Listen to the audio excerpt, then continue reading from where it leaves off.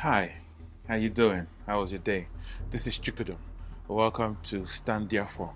Today we'll be looking at the breastplate of righteousness. In that place in Ephesians chapter 6 verse 14, the Bible says, gird your loins with truth, having put on the breastplate of righteousness. And the breastplate of righteousness, or rather the breastplate, is one of the piece of the Roman soldier's gear that protects his thorax. There's a natural protection of the vital organs under the thorax that God puts, which is the ribs. And for further protection, the Roman soldiers of old have this metal that they use as a protective covering, both in the front and in the rear, to protect vital organs like the heart, the lungs, your stomach, the intestines, your liver and spleen, and your kidneys. These organs are vital. Any damage to these organs will result in instant death. These vital organs are very, very important for the body to function. We're going to look at the spiritual undertone to this vital organ and why it is necessary to have it clagged, secured with the breastplate of righteousness. Join me.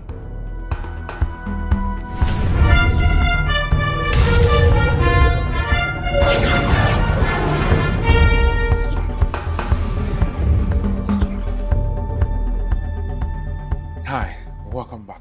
So in that place, Paul said, stand, having your loins girded about with truth. And he said, having put on the breastplate of righteousness. And like I said, there's the heart, there are the lungs, we have the liver, we have the kidneys at the rear, we have this abdomen and the intestines. All these organs are very, very, very, very important to keep a man alive. This breastplate does serious work as a defensive armor for that soldier to ensure that those vital organs are in. The Bible says in Leviticus that the life of every animal is in the blood. And we know that the heart is that machine, that equipment that ensures the circulation of this life throughout the body. And the Bible says, guard your heart with all diligence, that out of it flows the issues of life. It's so important for you to stand, having your heart guard against worry, anxiety, all those things that deflate your faith, doubt and fear. So you need to guard it with everything you have.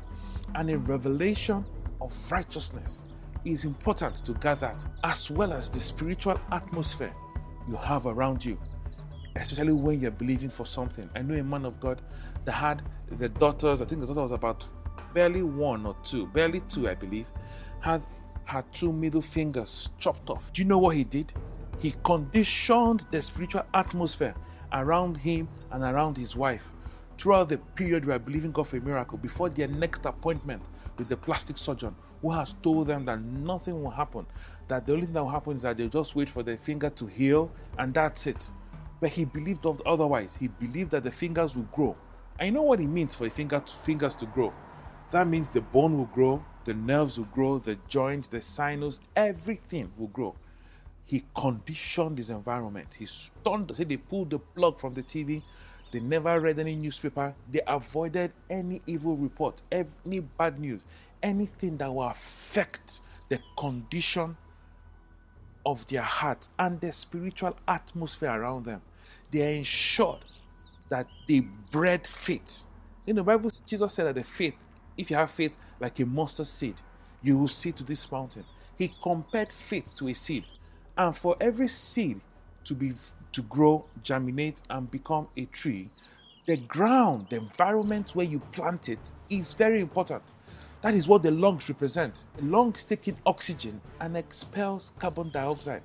The lungs keep your body oxidized because a lot of functions in your body require oxygen in its environment to thrive.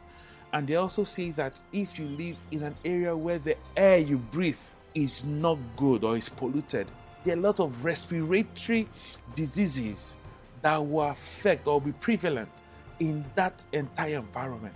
So your environment is important for you to have a healthy life because of what you breathe in.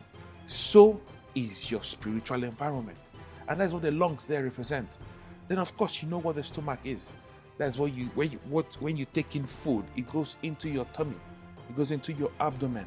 And the Bible talks about the word of God and uses the metaphor of food to talk about the word of God, especially bread. The word of God is like bread. And that tells you something. What you feed on spiritually is important. Throughout the period you are believing God for something. The same thing with this man of God. While they were waiting for the next appointment, they were standing in faith. They were feeding on the word. So they say they sat down day in, day out, listening to faith messages, hours on end. They were feeding on faith, feeding on the word that has to do with faith, miracles, and healing.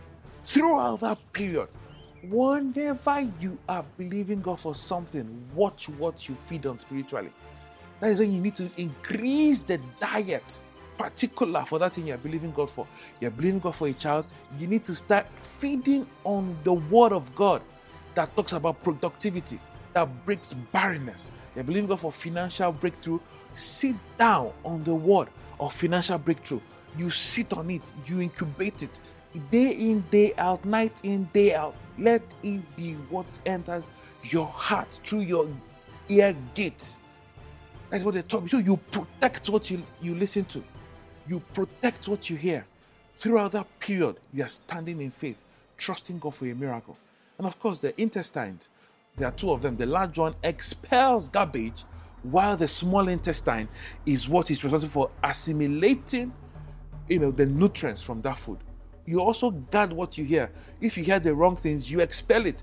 The same thing the liver does. The liver is in charge of detoxification of the human body, expelling dangerous toxins out of the body. You also have to do that. You hear what is not right, you expel it. You just don't say, don't worry. You expel it. You have friends that hang around you, breathing down fear and anxiety. You kick them out. No apologies to anybody because you're believing for something. When you're standing, if you believe for something, there are no apologies to anybody. Then your kidneys too. They also perform important functions. One of the ways you know that you have heart disease is that it shows up in your kidneys. Your kidney functions will be out of place. All this is what that breastplate protects. The breastplate of righteousness. You need to sit on that revelation of righteousness. Know for sure that it is not by the works you're engaged in. Don't say, a lot of people have come to tell me that, but Pastor, I have sown, I have done this, that miracle has not yet come. They've put faith in their seed instead of putting faith in God. I'm not against seed sowing. I do that a lot. But seed sowing is a point of contact. You're saying, God, I am standing on your word. I believe in you. I am using this seed to connect. It's a point of contact. Don't put faith in the seed. Put faith in the word and the person that's going to do that miracle. Don't say because I've sown, so this is supposed to happen. That's the problem. A lot of people have sown and they've not seen the miracle because they have channeled their faith to the wrong object instead of putting their faith in the Most High God. So the works of righteousness is done with. All done with. You have been made righteous by God Himself. The Bible says in 2 Corinthians chapter 5 that He made Him sin who knew no sin, that we might be made the righteousness, that we might become the righteousness of God through Him. God is not seeking to punish you. He's not seeking to teach you something. He didn't put that disease on you to teach you or to train you. He's not seeking to harm you. That is what the thief does. He has come to steal, to kill, and to destroy. But our Father has come that you might have life and have it in abundance, fullness of life. That is what God seeks. God seeks to bless you. That is why He has imputed His righteousness on you, so there won't be any other basis for you to slack. Satan is the one that condemns. God is the one that justifies. Go this revelation. And I'll see you in the next one.